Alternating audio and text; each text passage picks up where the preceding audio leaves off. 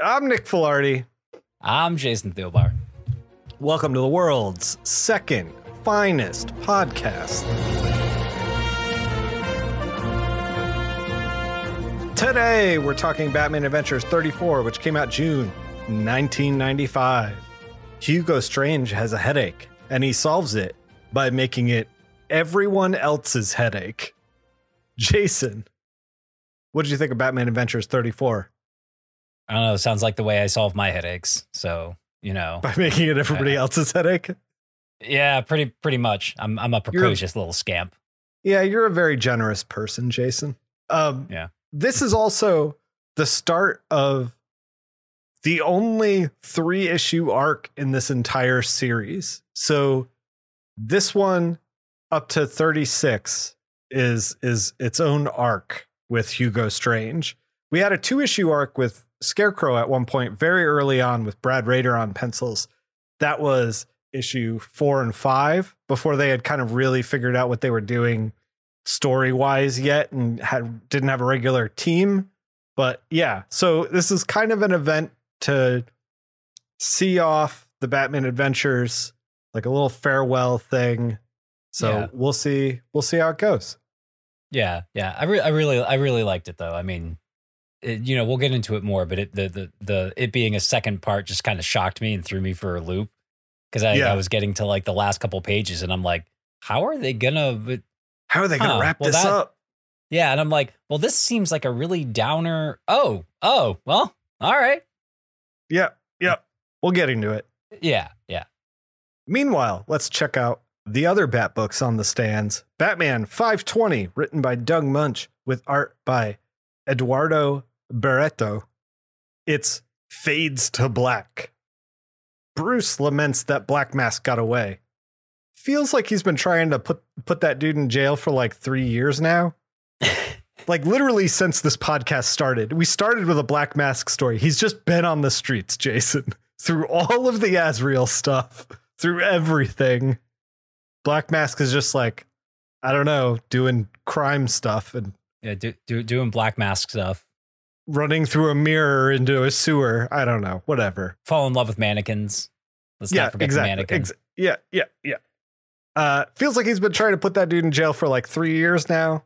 Batman beats up a bunch of goons in an effort to track down Black Mask, but can't catch a lead. However, this isn't so much a Batman book as it is a Bullock book.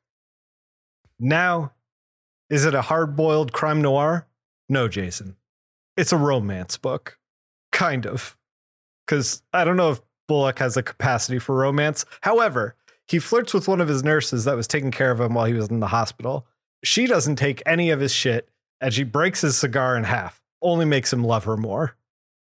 Bullock tells Montoya that he likes this girl. She tells him good luck, and he says he doesn't need it because, quote, I'm a big man with a hairy chest and lots of aftershave, end quote.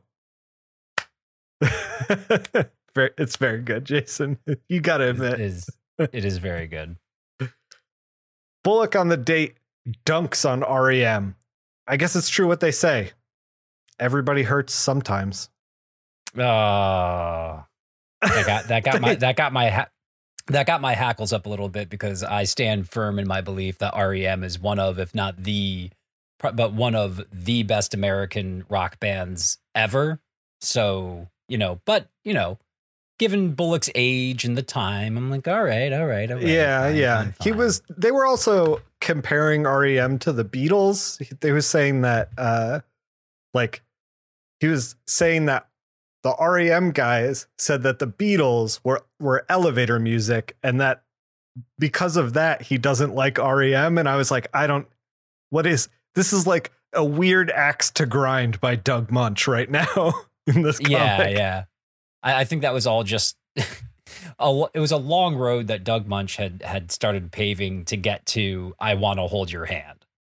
Yeah. Yes. I think that's all it is. I think he just wanted Bullock to say a smooth line, and he's like, how the fuck am I going to get here? Wait a minute. How do I get here? Let's dunk on REM first. Yeah, why not? They're not going to read this fucking book. They won't know. Yeah. Little does Doug Munch know that REM is a core listenership to this show. Oh God. What if Everybody Hurts wasn't like a tender song to Kurt Cobain, to Michael Stipe's like good friend, to try to like, cheer him up. And it was really like he read this issue and was like just devastated because he was such a huge Batman fan. Crushed. Yeah, just crushed by Doug Munch. They go see a rom-com, but she likes action movies better. Perfect for Bullock. Bullock and his date get carjacked in the parking lot at gunpoint. Bullock goes to give the guy the keys. The carjacker thinks he's going for a gun. Carjacker gets a shot off. Bullock sees red and takes him down. His date, however, is gut shot. She dies in his arms. Meanwhile, Commissioner Sarah Gordon won't let Jim leave the force and instead suspends him but keeps him on the force. And he's like, I don't have to take any of this shit. I'm leaving. Slams the door, breaks the glass again. Broke it last month, breaks it again this month. He continues to be in a dark place. However, he is starting to connect with Barbara Gordon again, it's nice to see Oracle. Yeah. Jason, what'd you think of Batman 520? I was really enjoying it. And honestly, the only thing I really didn't like about it, all right, at the top, I'll go to the things I liked. I'm increasingly liking pissed off Jim Gordon. It's so good. It's just so good. It's just, fucking two-fisted, like, ready to fight at anybody and everybody. Nothing left to lose. No Batman on his side. No wife on his side. No police on his side. Just like pissed off. Yeah. Breaking doors left and fucking right. I think I was thrown for a loop because while I was reading this issue, I'm like, man, I really like how they're doing something nice for Bullock after him being mostly a punching bag and like that's his character. And I was just, why? What purpose does it serve that she murder, had to die? Yeah, right, yeah. Like, they fridged her. They fridged her to give Bullock complexity. That's what they did. Yeah. I did not like that. I didn't like it either. It was just wholly unnecessary. I mean, everything else about the book was pretty good. The story was really cute. I like seeing Bullock being Bullock. Like, I loved how he got donuts and she's like, what, is that for your date? And he's like, no, this is for after if it goes how my dates usually go. Yeah. And I'm like, man, I love a person who will drown their sorrows in sweets. Okay. Like it's just, sure, it's not great. It's not great for you or anything, but it's way damn better than like drowning it in a bottle of whiskey. Yeah. Like, drowning your sorrows in donuts is something that I can definitely understand. That is something I can relate with on a deep level. Yeah. But I'm kind of on the same page as you. Like, this almost felt like a slice of life comic because I kind of wish that it had less Batman in it, to be completely honest. Like, I wish that the whole thing was just Bullock going on a date kind of thing. Because I felt like the other stuff, they were like, well, we have to put Batman in it. He's beating up guys. And it's just like, I don't care about any of this. Get back to the date with Bullock, Yeah. He's trying to find some love, Yeah. Like, he deserves it. We all do. Well, and something I think I've always enjoyed about the, and I don't know if I've ever encountered a version of Bullock that isn't like just completely self-aware. And I think that's one of the reasons why it's so easy to love that character, because he's this like, this slob, but he's like, yeah, I know I'm a slob and I know chicks don't dig me, whatever. Yeah. I'll try to go on a date, but get rejected all the time. It's who I am. I don't give I don't care. Sure, I'm not. Sure. I'm like, man, hell yeah, dude. Just be you. Like, yeah. You'll either find someone or you don't, but you'll be miserable if you change yourself. Yeah. Enjoyed this issue. Yeah. But that heartbreaker. I miss Kelly Jones. Oh man, Kelly Jones. Yeah, that was another. It was we're mourning Kelly Jones not doing this book. How dare he take some time off? How dare he, Jason? Yeah, what the hell? Doesn't he know that people, 30 years from now are going to be wanting his art? Right. God. Shadow of the Bat 40, written by Alan Grant with pencils by Jean-Paul Leon. Oh, Jason, you manifested this. This happened because you read Earth X last week. That's how it happened. I really wish that was true, because if I had that power, like every Bat book you look at right now would be Jean-Paul Leon art. Just yeah. You know, it would. Man, if I had my way, Batman would only be drawn by Jean-Paul Leon, David Mazzucchelli, probably Frank Miller, Lee Weeks. Even though it was only based off of like one sketch and a couple of pages, but Kagoshima Otomo, of Akira. Yeah, there you go. There's your stable. Yeah, that's it. Those are all that should be allowed to. Yeah, I got so unreasonably happy squealing when I saw the Jean-Paul Leon art on this book. Yeah. Kind of shocking you didn't put Kelly Jones in there, but all right, we're going to leave it at that. We mourned Kelly Jones, and then you snubbed Kelly Jones like immediately. Yeah, well, you know what? Maybe he should get back on the freaking books if he doesn't want me to forget about him. I take back that part where I said you were a generous person. What did you do for me today, Kelly Jones? All right. Oh, God. The Shadow of the Bat Falls Upon Anarchy, Part 1, Prophet of Doom. Lonnie Machin, a.k.a. Anarchy. Mackin?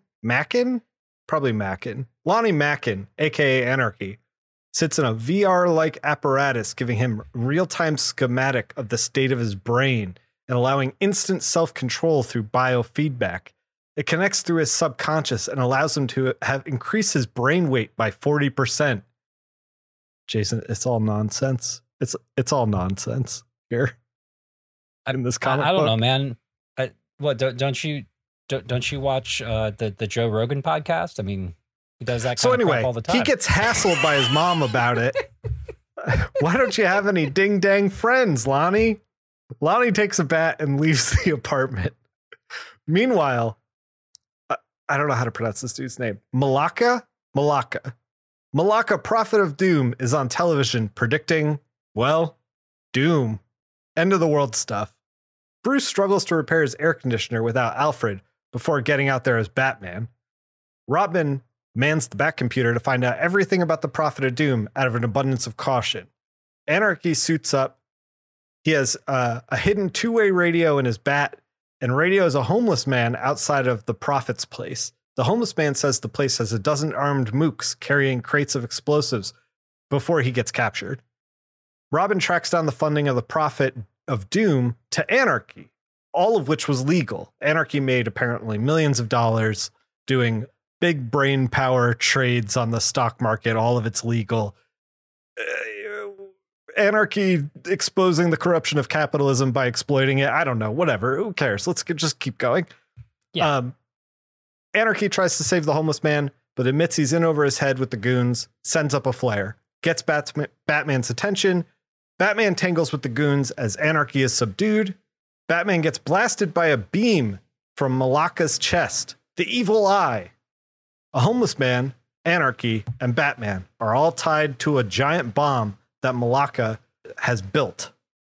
Also, Gordon gets approached about running for mayor.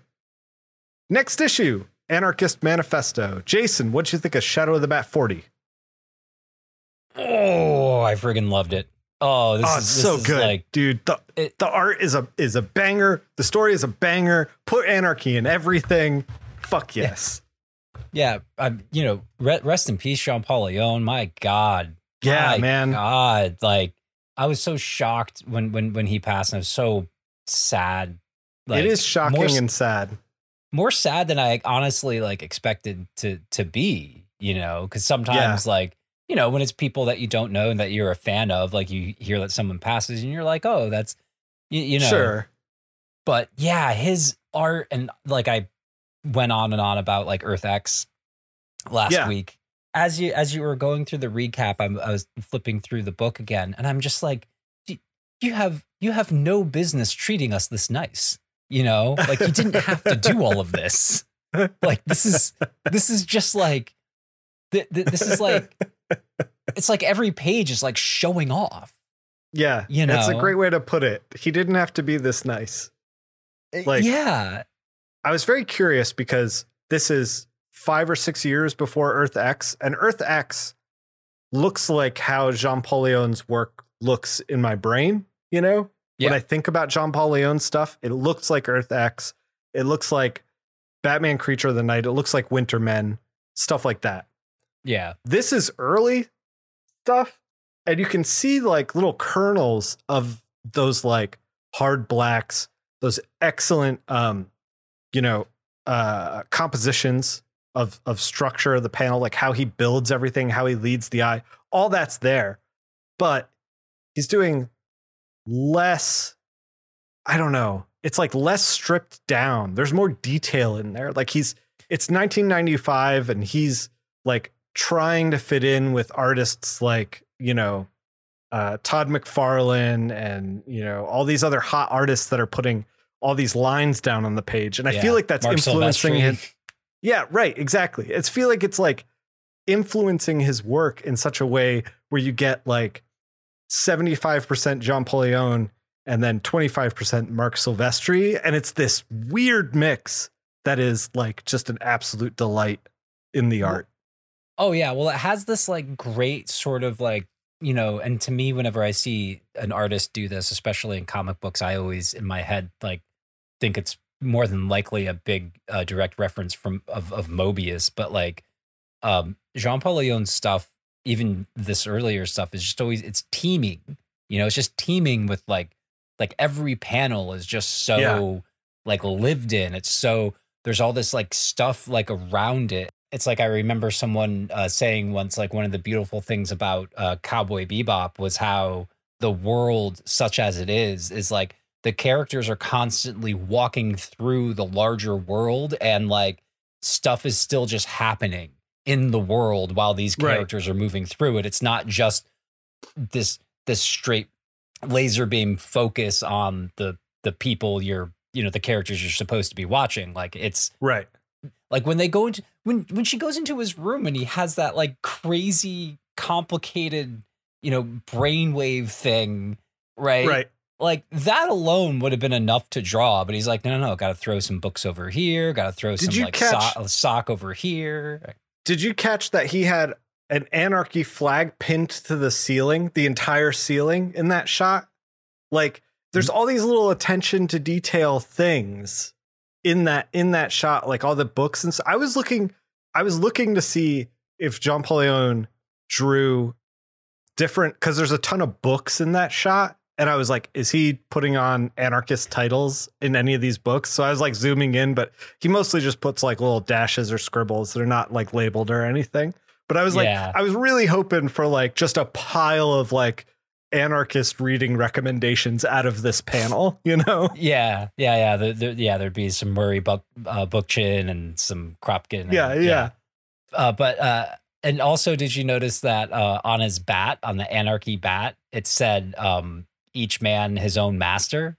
Yes, which is actually a Bible quote, but like still, it's very man. Like, it's so like, good. I just love, oh God, man. Yeah. Just give me nothing but Anarchy book. I'm good. I know we've been saying it, but I really have to, I really got to look up on the app, specifically written by Alan Grant, how many Anarchy stories, like, cause man, I'm in it now. Like for sure. Anarchy gets 2 miniseries and I put them on our reading list down the line. And it's because the reason he gets those is because the character just is crazy popular at the time. So I don't know if it's Alan Grant pushing for it or the character got popular enough that they were like, yeah, maybe we'll try doing some miniseries and see what happens. But I'm excited to read those down the line when we get to them. Yeah. Oh, hell yeah. Even if we don't incorporate it into the show, I'll probably put it in the to read pile because I just want to read them. Yeah, so good. God, I love comics. Yeah. This comic especially was very, very good. Oh. Detective Comics 687, written by Chuck Dixon, penciled by Graham Nolan, with colors from a young Matt Hollingsworth. Ooh. Pirates Ahoy in Gotham River. Captain Fear is boarding and robbing the rich pleasure boats of Gotham. When the wealthy get robbed, the election year mayor gets irate. He lets Sarah Gordon, the new commissioner, know that she needs to get in touch with Batman to sort this stuff out. Bruce sees the bat signal go up for the first time in a long time while trying to figure out how to do laundry. Tim Drake is there trying to help him do laundry. It's very ridiculous. I lost my place riffing on the laundry. Sarah gives Batman a lead. Batman and Robin get out on the high seas to go after the pirates. They catch up with the pirates. They fight the pirates. Batman disarms and equips a pirate sword, like hook hand thing, and then like goes to fight the captain. It's all like super cheesy, very comic books with a capital C. Though easily winning, Batman slips on some stolen pearls and gets dogpiled by the gang. They tie him up. Robin, in over his head with the first mate, tries to exit towards the boat, accidentally falls, hits his head, gets knocked out, but he falls on like the I guess, what is it? Jason, help me out here. The throttle, yes. The throttle from the boat. He starts boating away, unconscious. Who knows where Robin will end up? See you later, Robin. Nice knowing you, Tim. Nice knowing you. The pirates die. I just pictured him crashing and exploding. I'm sorry. Anyway, no, but I'm sorry to interrupt again, but like, wouldn't it be like fucking hilarious if like this was like in this issue Tim Drake dies and like that's the way he dies? He just falls into a boat and it drifts away. It just goes away. It's just the most anticlimactic death ever. It's like, oh yeah, no, he starved out there. He just wakes up in the middle of the ocean.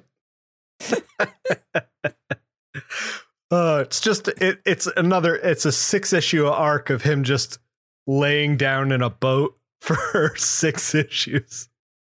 I just imagine us at like, you know, the top DC editors, like it's like Shark Tank, and we're like, sharks, we have a proposal for you. Oh my god. The pirates tie up Batman to a buoy and leave him for dead. Also, Montoya gives Gordon her blessing to run for mayor, so long as he isn't doing it to get back at his ex-wife or women in general, because a woman is running for mayor against the current male mayor. Jim says no, it's about getting back Gotham. Jason, what did you think of Detective Comics 687? I really honestly kind of liked it. I really, despite it's like super so hokey, but very fun. Yeah. Yeah, these pirates that like, obviously this was before the show existed, but that remind me of the pirates on Venture Brothers, you know, where like they're playing dress up as pirates and talking like them, even though it's only one guy who's really into it. Right. I got the same vibe. It's like the Captain Fear. That's Cap 'N Fear. Is like very into it, and the other guys are like, well, he's hired us for a job, so I guess we're committing to the bit, you know. All right, ahoy, let's do this. Yeah. But yeah, this is just good. Like, you know, it wasn't great, but like it is definitely a it's definitely a good hokey, you know, fun. You still get a little bit of that darkness at the end with Batman just being tied up alone on a buoy. Yeah, I think that Shadow of the Bat 40, drawn by John Paulione, is like a comic that I will read whenever. That is something that's timeless. Over and over again. I would happily read it over and over again. This is a comic that, like Detective Comics 687, is a comic that I enjoyed reading, but like if I never read it again, that's fine. But it's like a good time. Yeah. Yeah, exactly. It's one of those that like, you know, you keep in the long box and you start flipping through and you go like, oh, am I going to read this? This is one I can, and you take it out and you go, you just kind of page. Yeah. Okay. This can go back. I'm going to go get. Yeah. Oh, cool. You know, the pirate issue. I remember that. Yeah. Yeah. You don't throw it out, but you're like, yeah. You want to start talking some Batman adventures? Yeah, man, I'm surprised. We're usually like 3 hours in before we get to Batman. To be fair, Detective Comics 687 was like, pirates are here. Now Batman's fighting pirates. And like, that's it. So, you know, Yeah. we That's moved true. at a pretty quick pace. Yeah. Yeah. Yeah. There wasn't a whole lot of meat on that bone. No.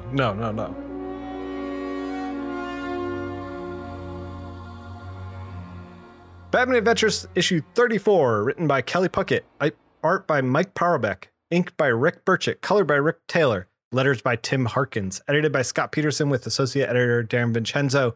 It's the old gang, Jason.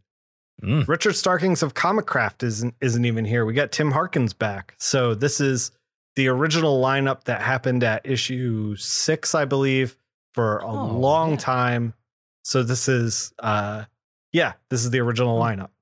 Yeah, I'm so sorry that I didn't notice the change in the letter. Huh. Well, now that we're re-going over it, see if you can kind of pick out some of the flourishes of Tim Harkins over Richard Starkings, because we lost some of the like little bat bullets that like Starkings would put on the book. Yeah, that should have been more apparent to me, because I did immediately clock how weird the in memorandum font like looked to me. You know, right. So it looked weird to me too. It was tough. It was tough to read. It was an aggressive font choice.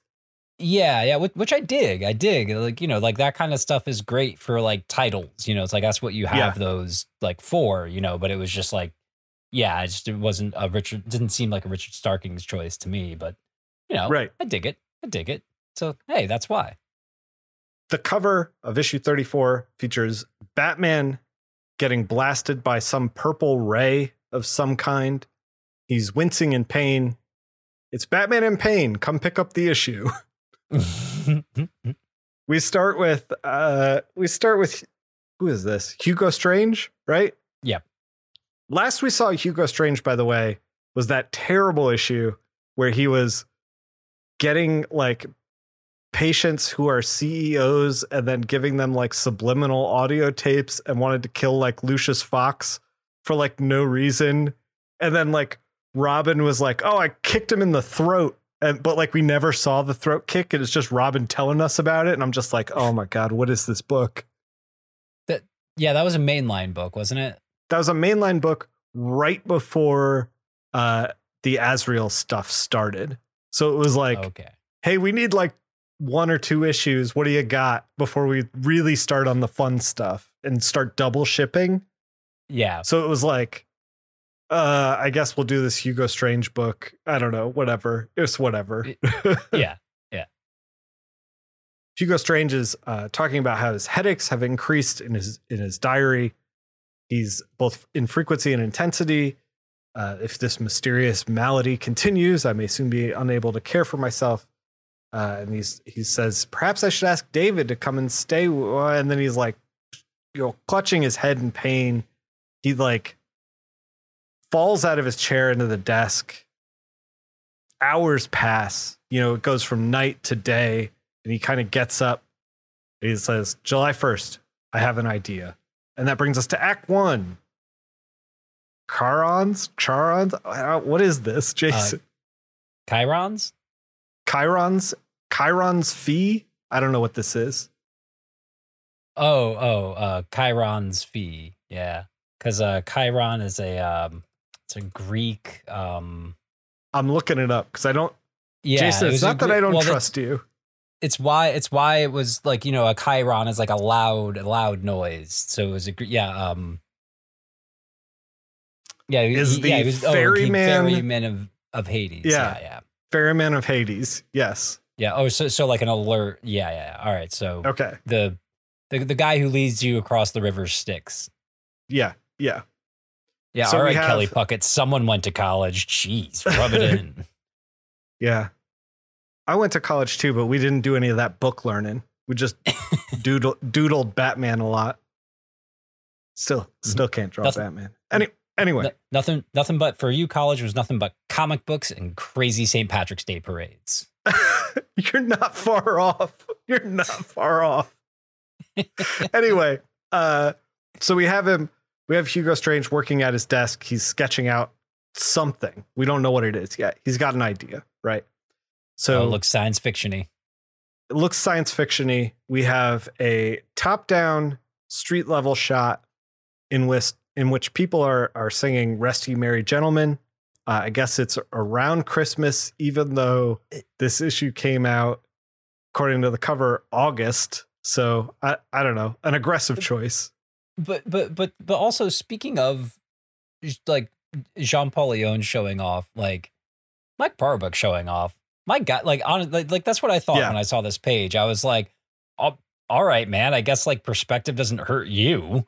Like it hurts me every time I try to freaking figure it out. He's doing 1 point perspective, looking from like if you are standing on top of the ledge, looking down of like a building on the roof. And there's people moving. Like people are moving all around, hustle bustle on the street while carolers are performing. We slowly pan up. We get further and further away from the carolers until we see Batman's feet. He's on the rooftop. He's looking around and he sees some broken glass. So he's like, all right, clearly something's happened. He springs into action, grapples all the way over, front flips through the glass, through the hole in the glass, and then is shocked as someone off camera says, surprised, as they're lighting a candle. And it's Catwoman sitting at a fancy dinner. I just love though. I giggled and I'm giggling now at Batman's little shocked face. Yeah. It's very adorable. On page it's like, 4, Batman. She says, that window's going to cost me, but I think it was the only way you'd accept the invitation. He's like, you lured me here. Why? And she's like sitting in front of this like set table, ready to eat, have a meal with him. And she's like, you're the detective. Figure it out. It's so good. There's a panel of that is met with a panel of silence as they just stare at each other. Yeah. It's always an easy gag with the Batman, with the character, to just like have someone try to attempt humor with him and then have him stare back with like nothing. Yeah. Like it always works. And I always love it. She wants to have dinner with him and dessert if she's lucky, or if he's lucky, is what she says. Catwoman thinks that they have a lot in common. And she's like, why shouldn't we be dining together? And he says, because I am the law and you're not. And unfortunately, that's all there is to it. She's like, you're lost. And then he's like, maybe you could forget that just for a night. And he's like, if only I could. Enjoy your meal, as he exits. Which reminds me a lot of the issue 13, the Talia issue, again, where he's like, going on a date with Talia, and then is like, we got Batman stuff to do. And she's like, I guess, we got Batman stuff to do. I'm gonna every time I have to do chores from now on. That's what I'm gonna we say. got Batman stuff to do. We got Batman stuff to do. Sorry, I can't hang out, guys. I got Batman stuff to do. Oh, your laundry? To be fair, yeah, pretty much. To be fair, he is doing a lot of that. Batman is doing a lot of that stuff in the mainline continuity. Yeah. Laundry, fixing the AC, like trying to get a repairman out there, like avoiding his warranty on stuff. Wouldn't that be great if like that's how No Man's Land actually happens? Like, like Bruce couldn't be there to prevent it because he was trying to cancel his Comcast. So he's like, I don't care. I just want it done. People like things are going to hell. It's like, where's Batman? He's like, I can't get off the phone with these mooks. Like, come on. I waited for an hour on hold already. Not letting him go now. So we cut back to Hugo Strange. He is working on a device. We don't know what it is yet. He's met at the door by his ex-wife. Her account has been overdrawn. He's like, please just sign for the components. I'll get you all your money back, like through nefarious means. Don't worry about it. The money is a lock. He's like, just authorize the overdrafts. And she's like, she's on the fence about it. He starts suffering from headaches again. She asks, like, what is he building? Is he building guns? And then he's like, no, it's not guns. He's like, just let me build it. and it'll solve all of our problems. And she's like, all right. And then he goes, say hello to David for me. And he wrote David in the journal in the first panel as well. And she is shocked. She said, David, as she's like on the way out. Then we hit into Act 2. Jason, hit us with Act 2. Act 2, filling in the gaps. Act 2, we meet again, as Batman says, we meet again to Catwoman, who is in the middle of snatching a big old cartoonish diamond ring, which is the only kind of diamond ring I love, is cartoonish and not real. Because, reasons. She is also like covered in jewelry. Like she has been working this store. No, I know. I mean, hey, you're writing Catwoman right when she's just nonchalantly thieving, because she knows how good she is, and she doesn't have to she's like, and again, much like a cat, like she doesn't care how much she gets caught. Like she's going to keep on doing it. Like my cat, she doesn't care how much she goes on the counter, how many times she gets hit with the spray bottle, or I catch her and put her in a timeout, which is just like she just sits on my lap. But still, it doesn't matter. Cat goes on the counter. Punishment. This cat keeps on stealing. Yep. Just keeps on stealing. He says, you've been clean since your release, Catwoman. Why do this now? And she goes, it's Saturday night and I didn't particularly like the book I started. I'm like, yep, that's Catwoman. Yeah. Yeah. While taking the cartoonishly sized diamond ring and throwing the box over her shoulder. Yeah. I just love that too. Just while, in the middle of it, be like, yeah, I'm gonna still steal crap. And Batman grimaces, just like, just so annoyed. And then the next panel, the color completely changes, and there's a fist or hand in front of his face. This is weird. This is weirding me out, Nick.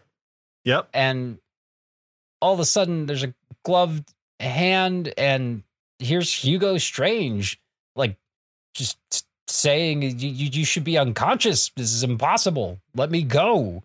And it whacks him across the face. And Batman gets up. He's confused as all hell. Yeah, really shaky word balloon. Like he's like not with it. Yeah. And Hugo Strange grabs the perfect just bag of money with the dollar sign on it. I saw the bag of money, I thought of you. I was like, this is a Jason Thielbar bag of money right here. God, it's all I want. It's all I want. It's got to be real, though, is the thing. It's got to be real when someone hands me a bag of money with the big old dollar sign on it. And we're immediately as we just get thrown feet first into this scene, we see again another, which I appreciate that they keep this sort of jerky, quick cut action going, because in the last panel on the second page, as Batman's looking up confused as to what the hell Hugo Strange is doing here, running out of a bank, and wait a minute, what am I doing in a bank? We see that it's security footage that Bruce is watching at in the Batcave. And so he's trying to figure out what's going on. He's watching himself. He's with Alfred now, watching himself crash through the window. Alfred's like, well, you were hit by a beam that erased your memory. I don't know. That sounds a bit way off. Like, it was probably a concussion. And he's like, no, not with my background, which. Yeah, I really loved this particular moment where he's like, oh no, I don't get concussions. And I'm like, bullshit. Yeah. Just like, all right, Bruce. And I'm sure you drive better after you've had a few too, right? Like you've trained yourself. Yeah. He said, during my travels, I've trained in certain mental disciplines. Since then, concussions don't affect me quite the same, as I'm sure Strange was surprised to discover. But I've been able to, with a few moments concentration, recall any memory in photographic detail. Any memory. I spent half an hour searching for these 15 minutes. And then it's a shot of him and he's like, nothing. as if it never happened. But it's a shot of him. It's the entire page. It's the tightest close up on Bruce's face, and it's the entire page. You can't get closer without going up his nose. Yeah. Without going deep into those pores, like, man, I did really like this book, but like that close up was just. It was a little rough, especially seeing it like in an app, like where you're like scrolling through and then it's just like, oh, wow, that's a lot of face. Yeah. It made it a bit more over dramatic than I think they were probably originally going for. Way to get that page rate, though. Very, very chill drawing to get that page rate. All I got to say. It's like my favorite is when I would see, I forget, I remember laughing about it when I was a kid, but I can't remember the detail of it now. But I just remember when I was a kid and I still bought and read Wizard magazine. And there was like, and you know how the covers would, sometimes the cover would fold out, Yeah. And like, there's just this big gatefold cover of Wizard magazine. And the only thing I really remember about it is I don't remember the characters or the artist or anything else. But it's just that like big gatefold cover, a lot of characters, but then like they were like in the sky or something. And there was just like so much of it taken up by someone's hand that was like foreshortened. And it's just like three-quarters of a gatefold is just a hand. Yeah, it's like, oh, someone was on a deadline and was just like, you know what, fuck this. Yeah. It's done. You didn't say how good it had to be. You just said it had to be done. So Batman's missing his memory. What happens next? Batman's missing his memory. Back to Hugo Strange's diary. Hugo's working on something, and there's apparently a clock on it, and it's the clock on this thing is ticking, and he's doing these experiments on a quartz crystal. And he's like, as I feared, the quartz crystal has proven to be an inferior medium. I await the final results. How strange it seems to me now. The feverish race against time. The certainty of an unknown, unthinkable doom should I fail. I wonder, is this how it feels to go mad and then explosion of the quartz that he was working on? He's like, well, that was too weak. I must find something stronger. And what's stronger? Well, we see this pretty little lady staring at the third largest diamond in the world with the head of security, who is just a bumpkin who's very obviously getting taken by Selina Kyle, who's Selina Kyle, by the way, like this is always a struggle for me with this book because she's like a blonde woman because they're loosely basing it on Michelle Pfeiffer in the movies, the first two Batman movies. Yeah. So she's blonde, which I don't associate with Catwoman. And then on top of that, like they usually put Catwoman in these like slinky outfits and stuff. And in this, she's wearing like jeans, a rolled up button up, and like a vest. And I'm just like, what is this? What are we doing here? This didn't, it didn't read as Catwoman to me at first because I was just like, what? Yeah. Well, and as I've stated before on the podcast, the only time I will accept a blonde Catwoman if it's from the animated series or if it's Michelle Pfeiffer. If it's not either of those, then But but now that I'm thinking about it, I don't think there's probably no other blonde version of. There's probably accepted all of them, Jason. Yeah, probably. But I got to sound like a tough guy somehow, And yeah, exactly. Good point. Good point. On this comic book podcast. Yeah. Right. Excellent. Yes. We're in this museum looking at the third largest diamond in the world, And Catwoman, of course, is eyeing it, and she's trying to get in with the head of security. And she's asking him, like, oh, I don't suppose you could show me your security system. I can't think of anything more exciting. And he, of course, is like, well, yeah, if you promise not to rob the place, though. And she's, oh, yeah, just would never think that. Cross my heart and hope to wait. What is that? It's Hugo Strange just running in, whatever, raying people. I don't know. He's got a ray. He just started blasting. Like, just indiscriminately. Yeah, like Frank Reynolds, but with a sci-fi weapon. He's just blasting. Yeah. You know? Yeah. Like, so anyway, I started blasting. Yeah. And Catwoman being Catwoman, whether she's wearing high-waisted jeans and a vest or not, deftly dives and flips out of the way as Hugo Strange is just trying to clear the space to grab what he needs to grab, which is clearly this big old hunkin' diamond. And he even tells a kid to stop blubbering.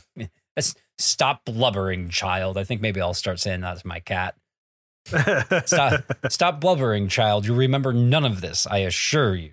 So it is some sort of forgetting ray thing, which I guess, on one hand, like, sort of good for Hugo Strange. So I suppose the child won't have PTSD because it won't. The kid won't literally have a memory. Won't remember. I don't know how that's. I don't know how that stuff works. I'm not a psychologist, but Strange grabs what he needs and just hails a taxi and tells him to uptown near Gotham Square. And I really enjoyed this little scene. There's such a cool little scene of Selina Kyle / Catwoman.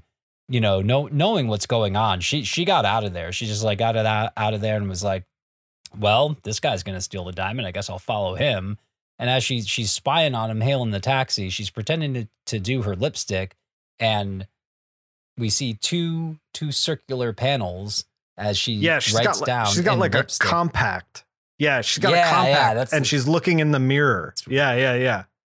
Yeah, and writing it down on the lipstick of near Gotham Square, corner of 3rd. And, she's writing down the whole address. I thought it was such a clever thing for her to just be like laying in the cut, watching in the mirror, and then using the lipstick to write down like where he's going. It's just so clever. Yeah. And then the final panel is Batman in the Batmobile getting some information saying 3rd and Buchanan, according to the shipping invoices, sir. And interesting. Let's see. Interesting list of components. Let's go see what happens when they're all put together. So we head into Act 3, Total Recall. Perfect title for this act, as we are dealing with memory. Yeah, and I got to watch that movie again. Oh, what a great movie. So we have Strange putting together the components to his device, and Batman from off camera being like, why would a man want to remove his own memories? And then remove them, yet store them in a diamond. Why, Strange? And he's like, leave me alone. There's no time. It's almost midnight. And Batman's like, what the hell happens at midnight? And he's like, good Lord, Strange. This isn't about your son, is it? As we see reflected in the glasses as Strange is having a headache, Catwoman going for the diamond. So everybody's there. Everybody's there. And she's like leaning in, trying to take this diamond, and she's got a little tongue out the side of her mouth like, come on. Well, it's like that thing that I read once where someone was like, hey, you know what, it's your fault for having a cat and setting up a Christmas tree, okay? Like, there's all these shiny things that make noise, and you expect the cat that it's like, you're insane. Right. It's like, right. Yeah, she's Catwoman. It's your fault for having the 3rd largest diamond in the world. Yeah, like, this is Gotham. Catwoman exists. If you have any kind of large diamond. Yeah. This is the only time that it's right to victim blame, really. So Strange panics and tries to get the diamond away from Catwoman and turns the machine onto her. But before he can zap her, Batman jumps in the way to protect Selina. Selina's shocked by this and Batman's just getting drilled by this machine. And she's like, turn it off. And he's like, I can't, it's not responding. And she's saying, you're killing him. And it has a shot of Batman cringing in pain with the diamond in the foreground. And it's Batman's origin, the mark of Zorro, the gunshot, his mother's pearls. A nice Kirby crackle in the background. I will always be a sucker for the Kirby crackle, man. Yeah. So he's losing his memories and they're being stored in this diamond. Catwoman's like, turn it off. And she's like kicking the shit out of the machine. It explodes. She grabs Batman. And as she's like, there's this great panel where she's like, I got to protect Batman. And then she's like, but the diamond is also free right now. She's like, yoink. Cats are going to be cats, man. Yeah. As the whole place is exploding, they get out of there. Strange is on the street. He's like, help me. Is anyone there? We're here at second annual Gotham's New Year's countdown. Are you ready for the countdown? Strange is there. He's watching 2, 1. And he's like, no. And then he remembers back 1 year ago at the first annual Gotham New Year countdown, in which he and his son were there in an alley. A man has a gun. He shoots as they're counting down 6, 5, 4. And, you know, like the man, his son gets in the way, pushes his father aside and his gun down right as the ball drops.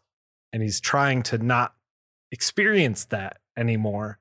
This is the same David that was mentioned before in his diary and that he brought up to his wife when his wife was like, wait, David, before she was like ushered out of the room. So Strange is clearly like not dealing with this, thinks his son is maybe still alive in his darkest hours, you know, when he's like at his worst. So he's having a real problem with this. And he wants to basically wipe his own memory of David out of his brain in order to give him relief from these migraines, these panic attacks, you know, whatever he's got going on. He's a very addled man.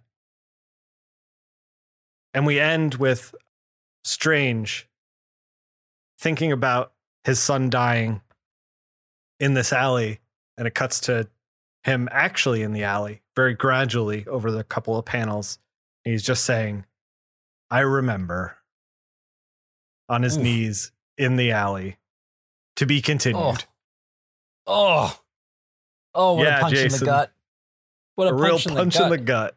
After last week and Bruce being re-traumatized, and then this week, and you know, Bullock not getting love because apparently like Harvey Bullock can't be friggin' happy. Yeah, right.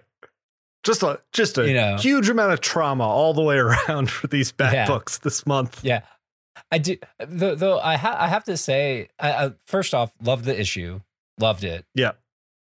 The only thing that threw me for a loop again, like I said at the top, was like, oh wait, shit, to be continued. Oh, okay. Like, yeah. You get like 19 pages in, and it starts a flashback, and you're like, wait a minute. Yeah, we're kind of far in for a flashback at this point, boys. What's going on? Yeah. But man, like, do I have to really give it up to the crew for like, I think probably keying in on some of the best of like the show of the animated series where the villains that were just so sad.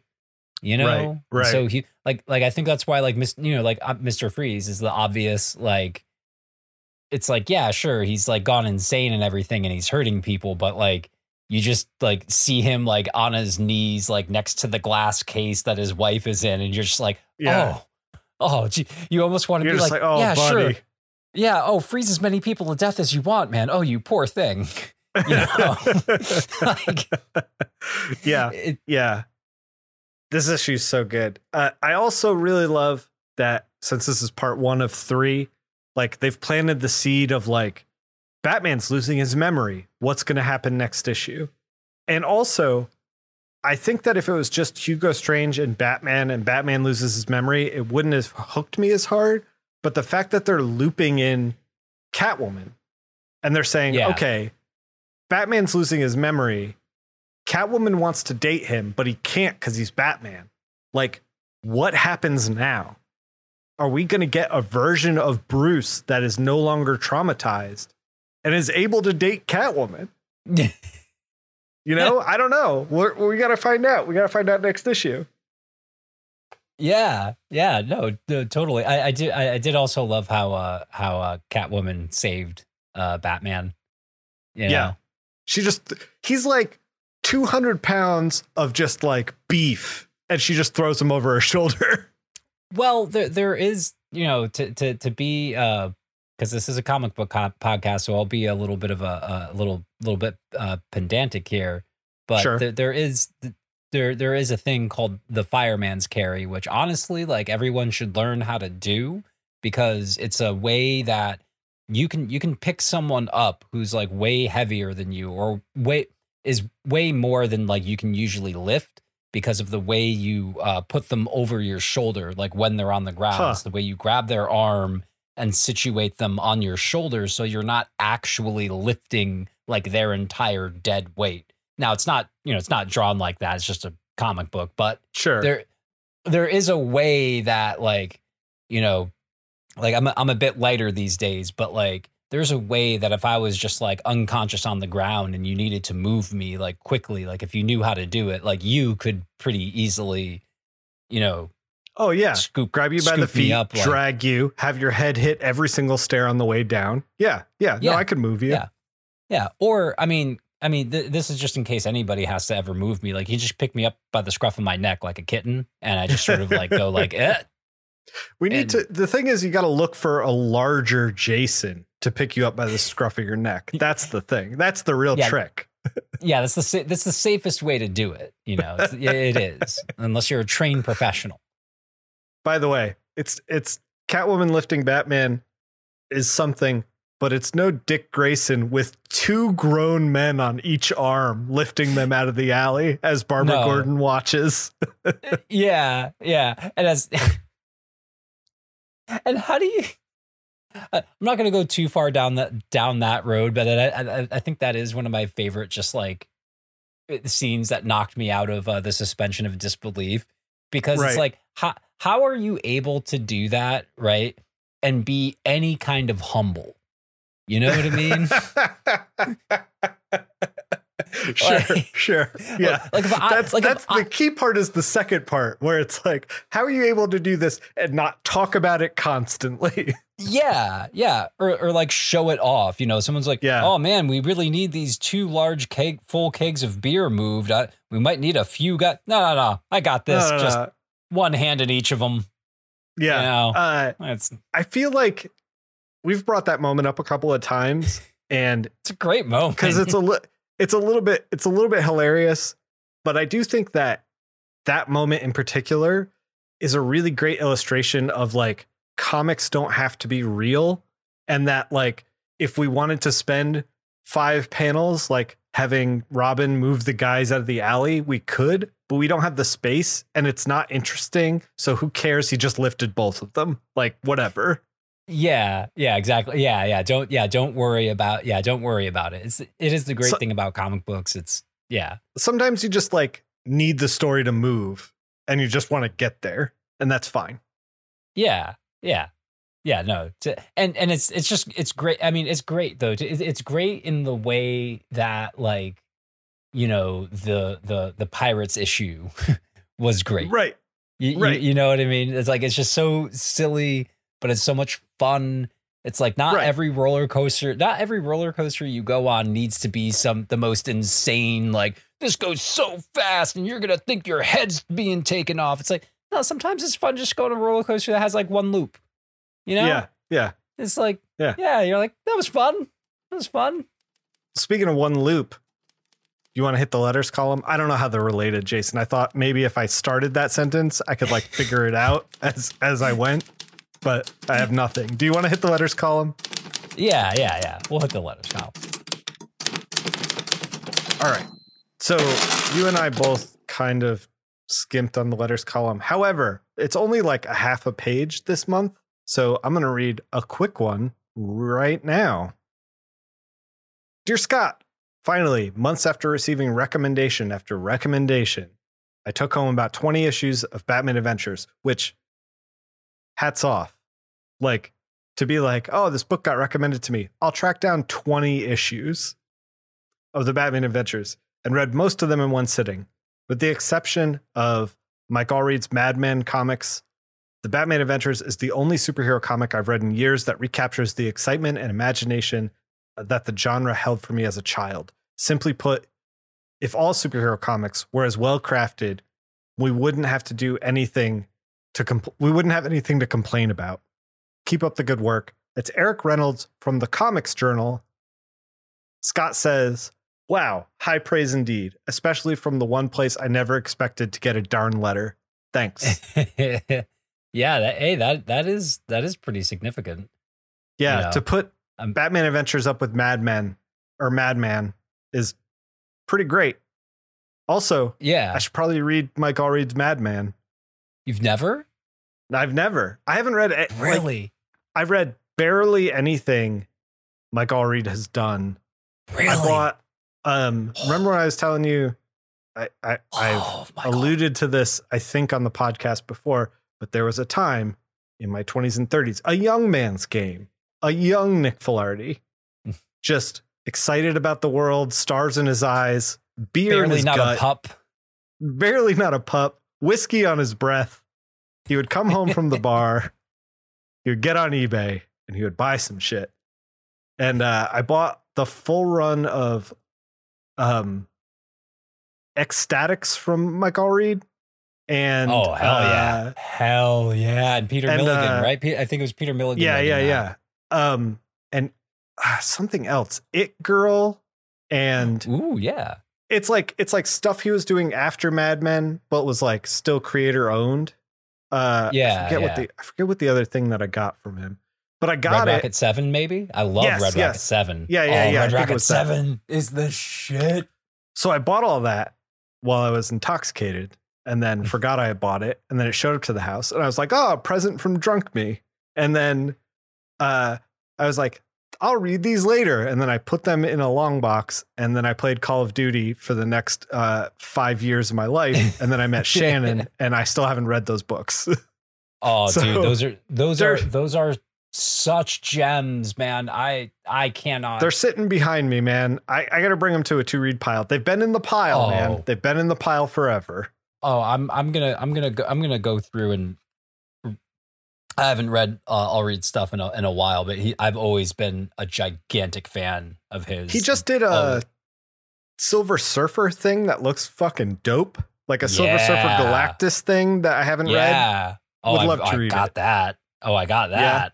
Oh, that one's great too. Oh, I love fun fact about Mike Allred. He's colorblind, and so I don't know if she still does, but throughout his early career, and I think for even in bigger projects, but his wife colored all his work, because like he just has trouble. I don't know what flavor of color blindness he has, but he just would have trouble with it and be kind of insecure about it, obviously. And but so his wife would, so it was like a husband and wife team. That's great. For that's cute. Yeah. Oh God, I love Mike Allred. And it was funny before you read the name and like where that letter was from. I was like, Madman as a superhero book? That's a weird distinction, and it's like You're from like, the Comics Journal. Pretentious little shitbag. The Comics Journal. Okay, the Comics Journal.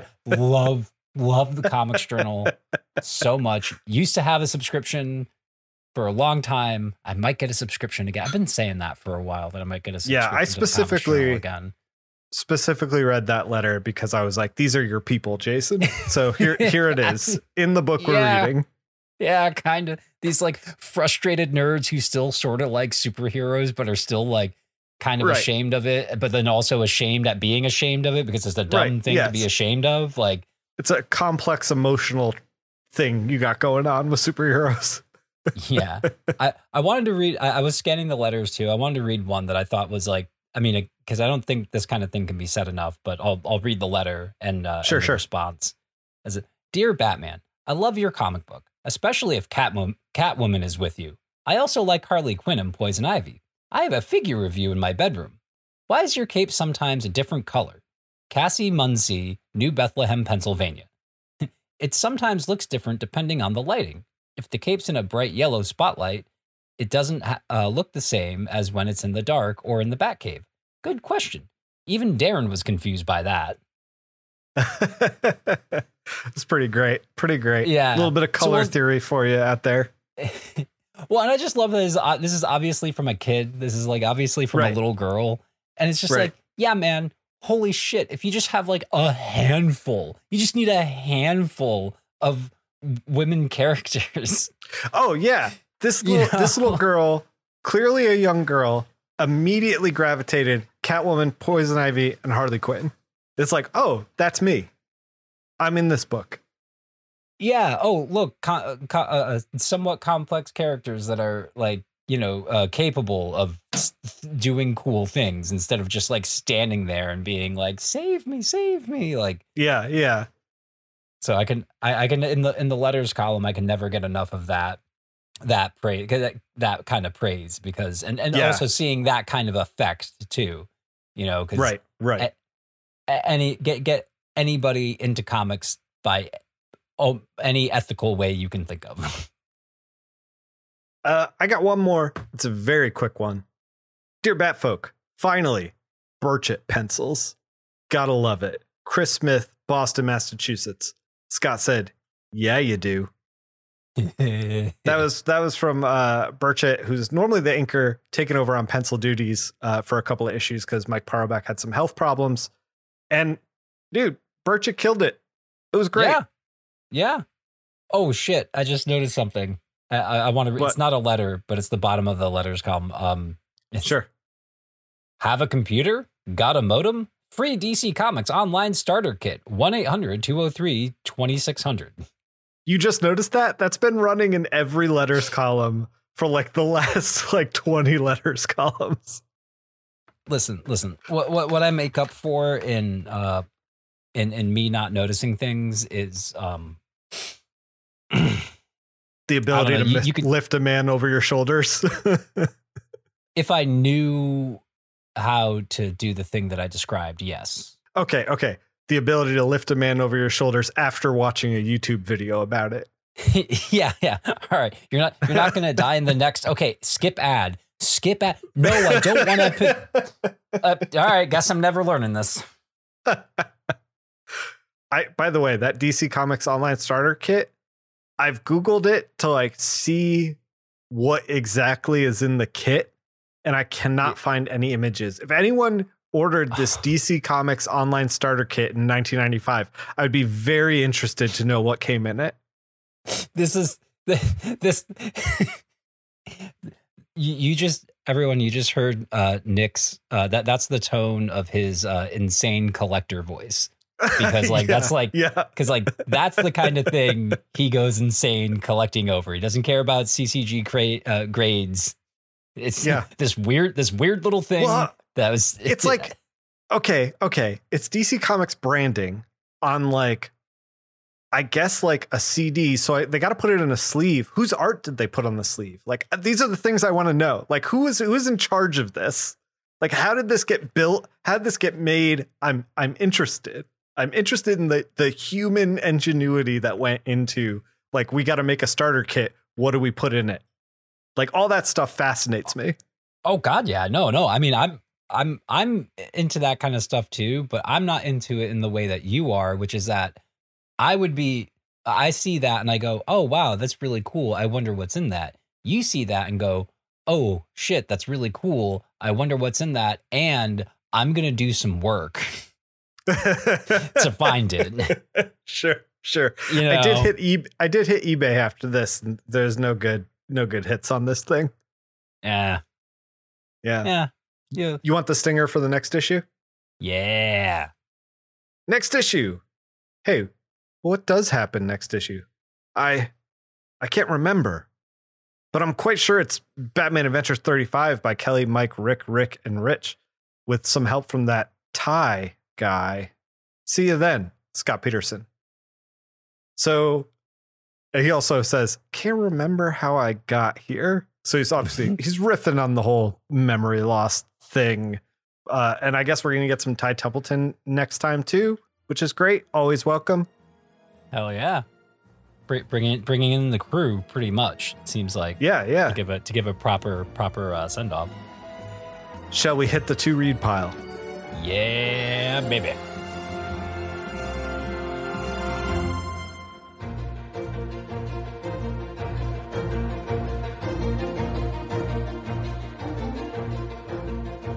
As always, the to read pile is also featured on my YouTube channel.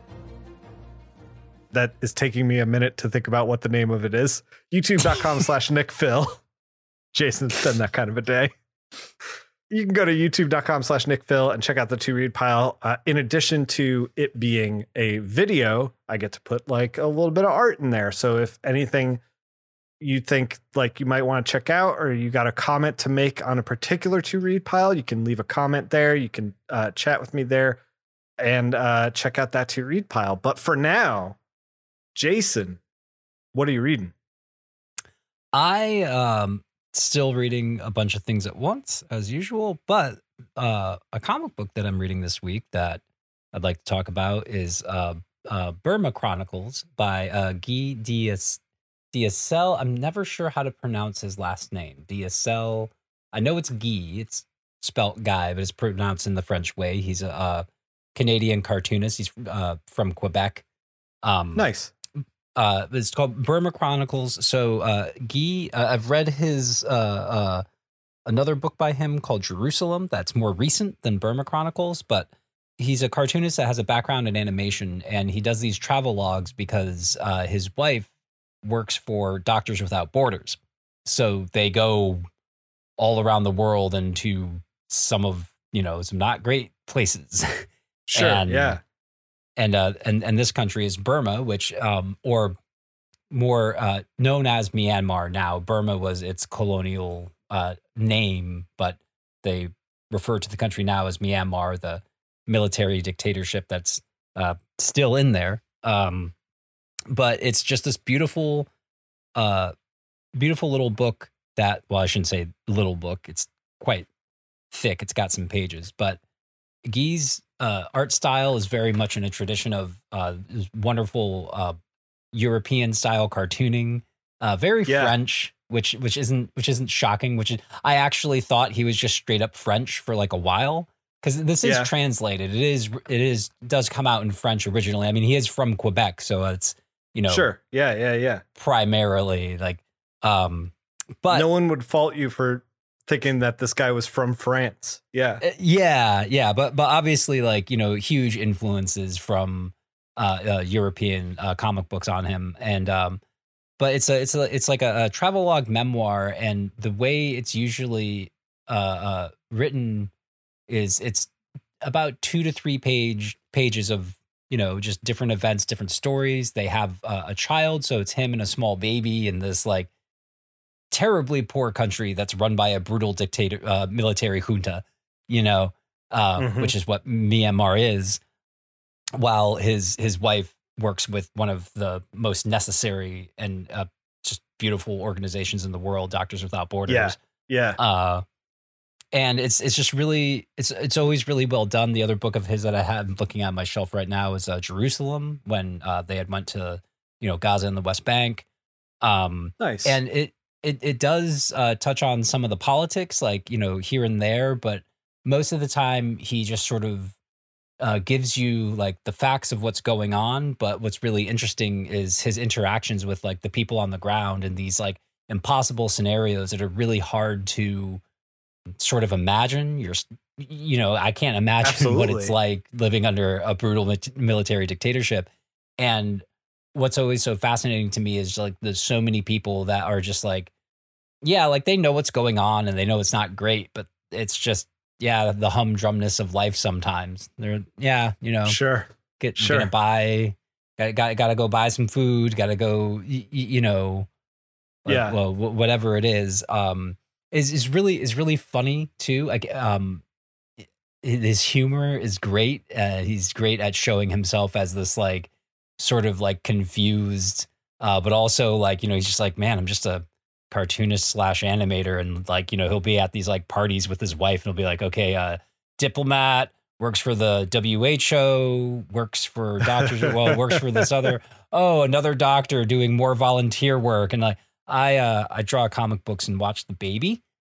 You know, but it's just I really highly recommend it. It's a different version of, I don't know if I've talked about on the show actually before, but of Joe Sacco, who is one of sort of like the founders of like journalism comics, essentially is the way it is. I'd recommend like Safe Area Gozerad. I think he did a lot of reporting work about the Czechoslovakian War that went on during the 90s. Which is actually how, as a really young Jason, part of many things that kind of radicalized me, you know, and really got me into keeping up with those kinds of things, you know. Sure. And this is in that vein. That's not exactly journalism, you know, but it is nonfiction. But yeah, Burma Chronicles by Guy DSL, dude, published that by sounds great. Drawn and Quarterly. It looked like a Drawn and Quarterly book. I was like, that's a D&Q. It is. I love how there's. I love it when comic book publishers become like record labels for me, because of like the way I would like crate dig and stuff. And if I would like find a record that I'm not sure, I'm like, oh, I don't know. I'd flip it around and be like, oh, these people always put out pretty good stuff. All right. Yeah. I'll take a chance. You know? Whatever. Yeah. You know, they've never steered me wrong.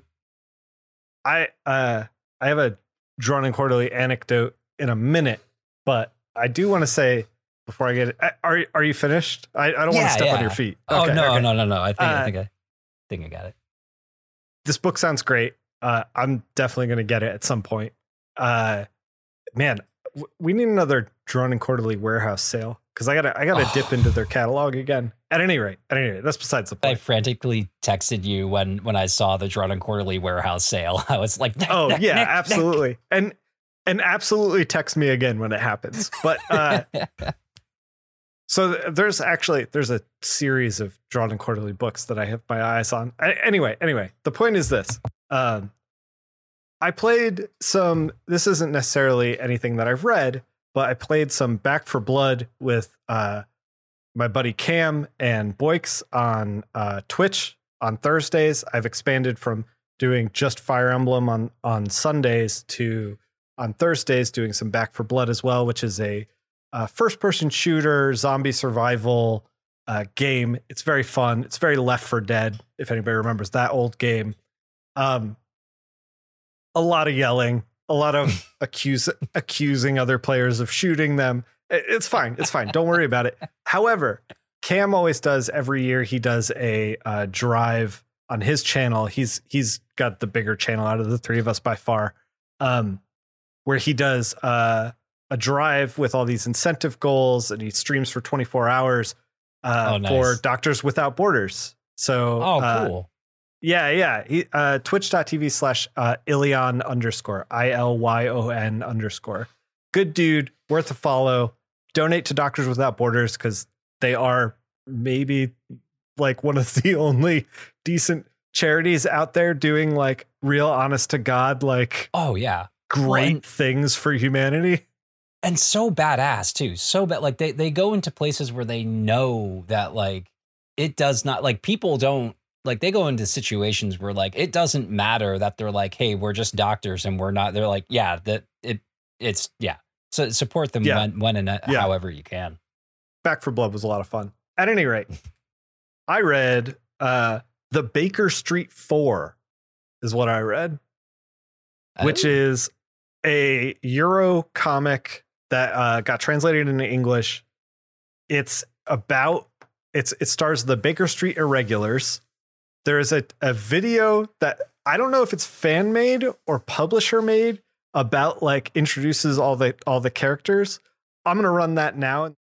My name is Holmes, Sherlock Holmes, the great detective. You've probably heard about my exploits. I know London inside out, but when I need to lead an investigation in the notorious East End, I often call upon my young assistants, the Mavericks of Baker Street. Meet reckless cat burglar Tom.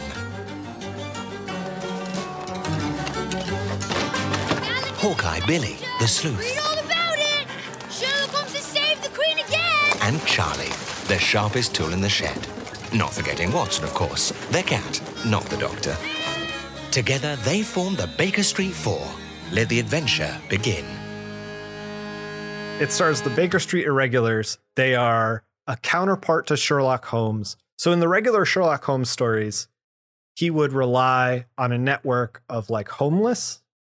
And in this book, they kind of like riff on that, and they're like homeless kids. I think that, I don't know if there were kids in the original Sherlock Holmes stories or not, but in this one, it follows three kids, this hot-headed Irish kid, a kid who wants to be like Sherlock Holmes. So he's like kind of the analytical one out of the group.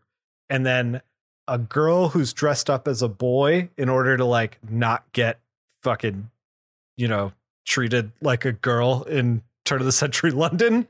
Yeah. And then also a cat named Watson who like helps out every once in a while. And it's like, so they go, this first book, the first volume, they go on 2 adventures, and it's mostly kind of an adventure book, not really a mystery book. Like I thought I was going to get into some mysteries, but there isn't really a whole lot of like clues and then solving. It's like, the first one is one of the girls that one of these kids likes gets abducted and is potentially abducted into prostitution.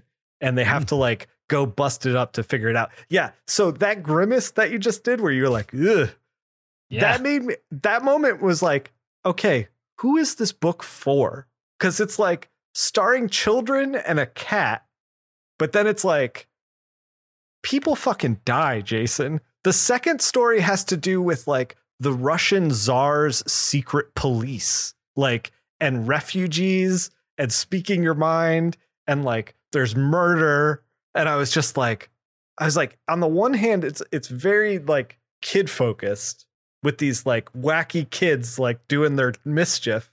And on the other hand, it's like, I'm worried about my girlfriend because she's 14 and she's being like locked into prostitution. Is it? Well, it's European, right? Yes, the comic book. It is. Yeah. So like I think it's like that. I think this is just our American sensibilities, because don't forget that like something like hell, remember, I just think about a lot of like Japanese anime and comic books that have been like just so like run through the American censorship Sure. lens, like famously, man, that still happens.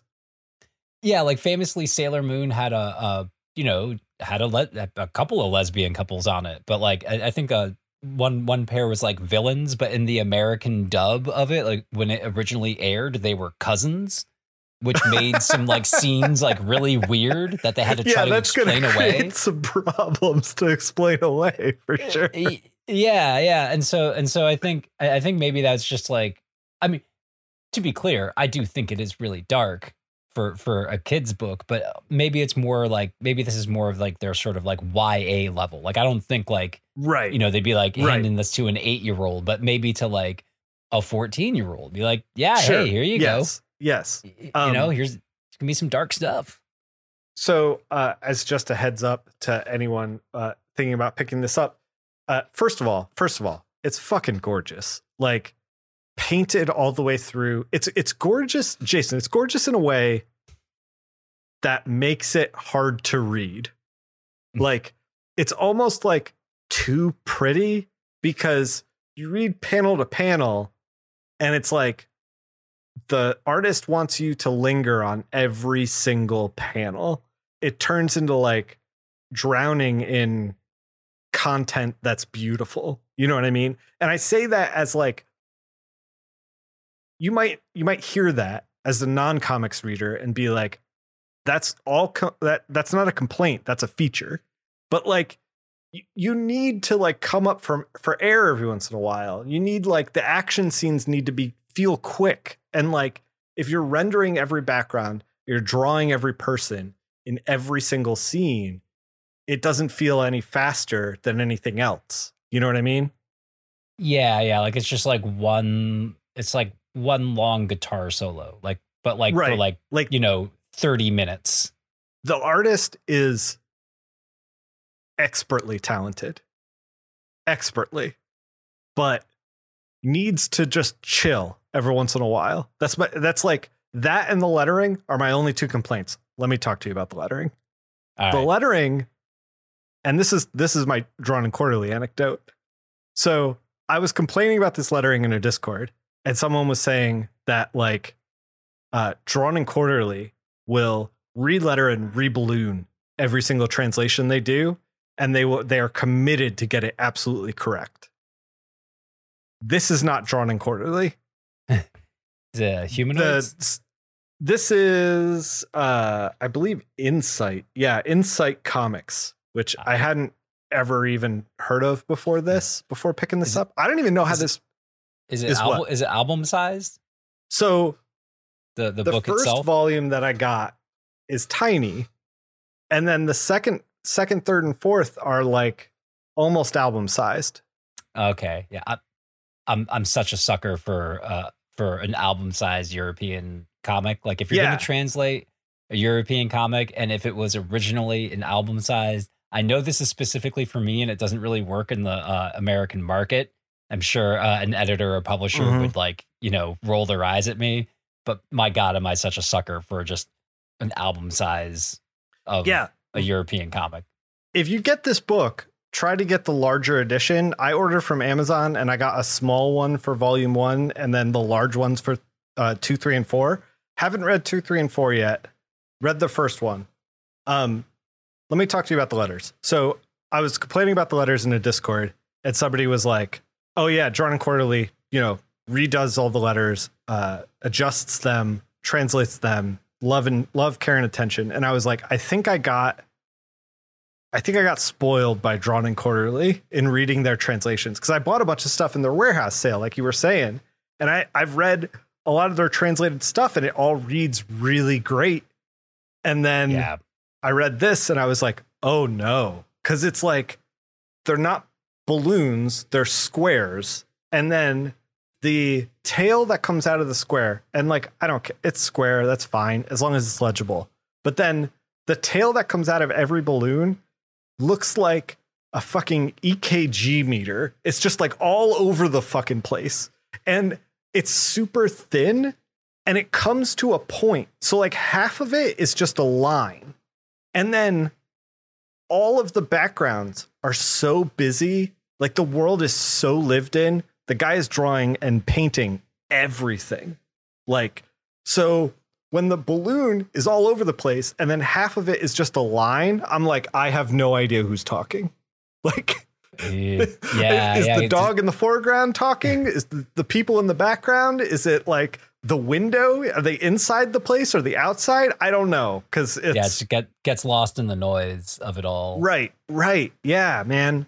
But other than that, I'm sure if you're watching on YouTube, you're seeing the pictures that I'm putting up of the book, and you're like, holy shit, this thing's gorgeous. And it is absolutely gorgeous. It's kind of suffers from the same thing. I brought Delilah Dirk and the Turkish Lieutenant. Yeah. Those books, first volume, printed a little dark.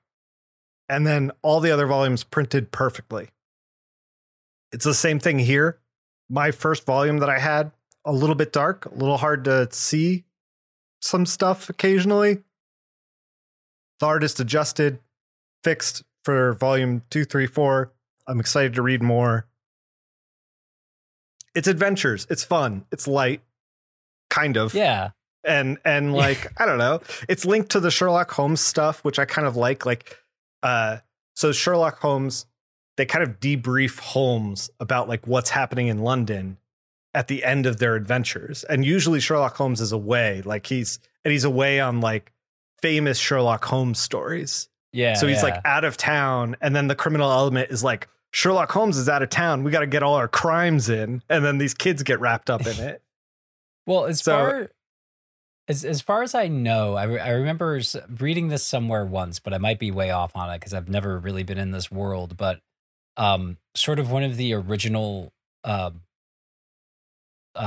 progenitors of fan fiction was Sherlock Holmes fan fiction, because not that Conan Doyle really meant it to be, but like there was something weird with the copyright where like it wasn't copyrighted, or at least like for a while. And so like people would just start like, or like, and like sometimes like, I think there was also a cliffhanger in like the original books for like a long time where like Holmes was dead and fans didn't like that. And I think he came back at a later book. I don't, but in the interim though, there were just people who were just like, well, I can just write and publish this because like, you know, it's not Who the cares? Hound of the Baskervilles. It's not copyright. And And I can like do what I want with it. And so like apparently like that's one of like the first sort of like fan fiction things was Sherlock Holmes. Heck yeah, public domain. Love to see it. Oh, goddamn right. Everything should be in the public domain. So the Baker Street 4 Volume 1, it's written by J.B. Dajian and Oliver Legrand. Art by David Eteen. So yeah, check it out if you get a chance. If you like Sherlock Holmes stuff, if you like books like Black Sad, you might like this. It's in the similar vein of like quality, you know. Oh yeah, Black Sad. Black Sad goes hard. I got to read Black Sad. Not quite to the level of Black Sad, but like scraping up against it, I feel like. So yeah. Is it like, again, like I was saying earlier with Jean-Paul Leon on the main show for those watching, of like, man, you didn't have to do all of this. Like you didn't have to give me all these gifts. Like it feels like that. Thank you. But it's especially like I mentioned that they draw everything in it, and that can be a lot when you're reading it. However, like when I read a lot of books now, especially like mainstream books, indie books, I'm not going to name names, but it feels like people are stepping away from drawing a lot of backgrounds, especially now in American comics. I mean, manga's always been light on backgrounds, but American comics especially, I feel like not a lot of backgrounds, not a lot of complex, interesting backgrounds. That Jean-Paul Leon book, an exception to that, of course, because he drew the fucking shit out of that. But like, if you're wondering where all the backgrounds went, they're in European comics. Pick up some Euro comics. Yeah. I mean, pick up some European comic. Pick up some. Everyone would do well to pick up some. Pick up a European comic, and pick up a Japanese comic, but pick up a manga that isn't one that maybe you would usually read. You know, like go for a weird one, because I always love trying out manga. Like there was just this is, I guess, apropos of nothing, but like I'm on a mailing list of like older professionals. It's funny. We're at an age where it's like we're computer literate, but we're also now kind of old. So it's like, am I on TikTok? Fuck no. But like, so this mailing list, this pro mailing list, is a Google group of like my age and older pros. And then like I'm in a Discord with like my age and younger pros. So it's like kind of in between both worlds. Anyway, the point is that they were like, hey, has anybody have any manga recommendations? And it was funny because these are like all old pros that read most of their comics in their 20s. And they're like, oh yeah, Lone Wolf and Cub, Akira, Nausicaa Valley of the Wind, like stuff like that. And I'm like, let me tell you about Dan to Dan. Let me tell you about Chainsaw Man. Let me tell you about Spy X Family, you know, like yeah. Well, I was gonna say, let me tell you about like when they were saying like, you know, like Akira and like that, like here's my recommendation from quote unquote old school manga, or at least old school in America manga. One of my first and still favorite, and I'm gonna reread because I just got the Viz app, Ramna 1/2. Oh damn, yeah, you got the Viz app? Are you Jason? Are we entering your manga era? Are you bringing manga nonstop to the show now? I would love that, Jason. I would love that. Not nonstop, but like I've always read manga. I've no aversion. Readers can't see it. They can't see you, you know, because we're on a video call, but this is an audio medium. Yeah. I would love it if you just, over the course of a year, your whole room, the whole space, you and the space just got more weebed out. Like we're going to end with like Inuyasha wall scrolls in your room. So I would you're love saying, it. I'd love it. So you're saying you want me to become the type of person who calls every anime or manga by its original Japanese name? Yes. I want that's the level you want me Jason, at. let's journey to that place together. I believe in us. We can achieve it. Also read Delicious in Dungeon. Man, such a good one. Shit. That's not on the Viz app, but like it's very, very good. That's Yen Press. So yeah. Shit, man. Manga's real good. We have so many recommendations in this to read. I gotta throw out this pile of Euro books and start reading some more manga. Shit. I goofed. No, I am very excited to read more of this. I'm probably going to bring more of the volumes into the to read pile with any other further observations that I have. I also have another set of old Euro comics from the 70s. I bought 3 of 6 hardcovers of this particular story that I'm like very interested in getting into. It's been on my pile for a while. It's an artist who passed away within like the last year. And then somebody in my Discord actually who reads a lot of Euro comics was like, this person passed away and their work's legendary. And I had never heard of them. And I was like, I'm going to pick up the half of this and see how it is. And I just haven't. Man, it's like finding the heckin' time, man. Yeah. I mean, I haven't read this yet, but I really want to. Oh yeah. Some Blueberry going on there, huh? Yeah. This is a Book Barn find. I feel like lately I've been seeing Mobius's was it iCal or Incal or something like that? There's before Incal, there's the Incal. That was the book that he did with Ron Jaworski. Or Jaworski, I forget his first name, who was a director and almost made Dune, but then quit movies after it. I've been seeing that pop up in my feed a lot, and it's in my local comic shop, and I keep being like, maybe, man, I don't know, too many damn good comics to read. Yeah. This other Euro comic that I'm reading is extremely wordy, and this is like a hardcover celebration of the story, so it's like filled with all these anecdotes in the beginning that are all like really interesting, and how this book predates Star Wars, but like is doing a lot of the stuff that Star Wars did. So I'm like very, very interested in it. Whenever I finish it, I will bring it to the to read and we will chat about it. But it's like trying to get over that hump of like, okay, I'm going to sit down and I'm going to read this. It's going to be a lot of words and I just have to get through it. Yeah. Sometimes you do, you know, sometimes you just have to, sometimes you just have to find the flow of a thing, and it can sometimes actually be like really like, I know I've joked about it, but like I'm still very slowly quicker now, but going through William Faulkner's Epsilon, and I've never read Faulkner before, so I really didn't know that he was more like Joyce, which I've never been able to actually like finish Ulysses or Portrait of the Artist as a young man, but I've stuck with Faulkner because, like, I mean, the words are so beautiful. It's just so wonderfully written, but so dense, and there's very little punctuation.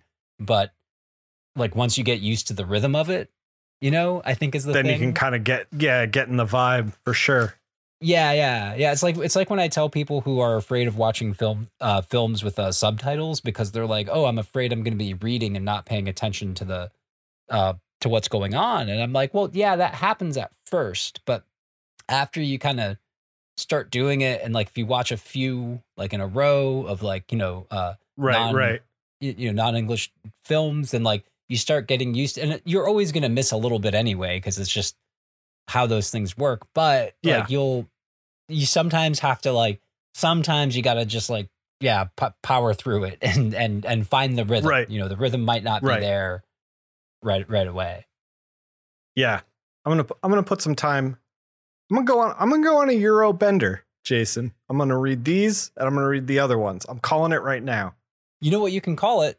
You know what we're gonna have? We're gonna have on the to read pile. We're gonna have Nick Filardi's Grand Tour. I like it. I'm in. Yeah. Yeah. I need to find more fucking Euro comics. Shit. I can help you out with that. Yeah. Why did you say that like a drug dealer? Yeah, I got a guy. I got a guy. Yeah, I'm on the Viz app, but I got another guy if you're interested. Yeah. I'll take a train up to Quebec. Go to the actual D&Q store. We should wrap this up. Is there an actual D&Q store? Yeah. Shit, man. In Montreal, I believe. I gotta go. Yeah. They spoil us. They do.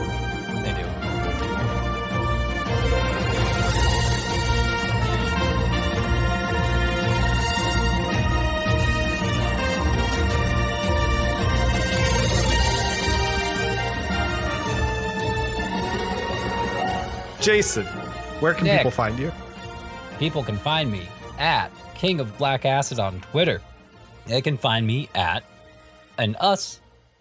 World Second Finest on the Twitter machine. That's World Second with a 2. Trying to let people know what's going on.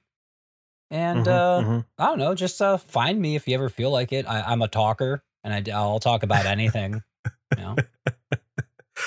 I'm at linktree.com/nickphil, also at twitter.com/nickphil, youtube.com/nickphil, Discord something. I didn't get to write that link, so I don't know what the link is offhand, but it's on my Linktree. You can hop in the Discord where we talk about comics, games, everything. Jason, just a heads up. I know I said that I was going to go. I immediately am going back on my Euro Nick Filardi's Grand Tour because you said that and I was like, yeah, that makes a lot of sense. And then I realized, Zelda Tears of the Kingdom comes out on Friday.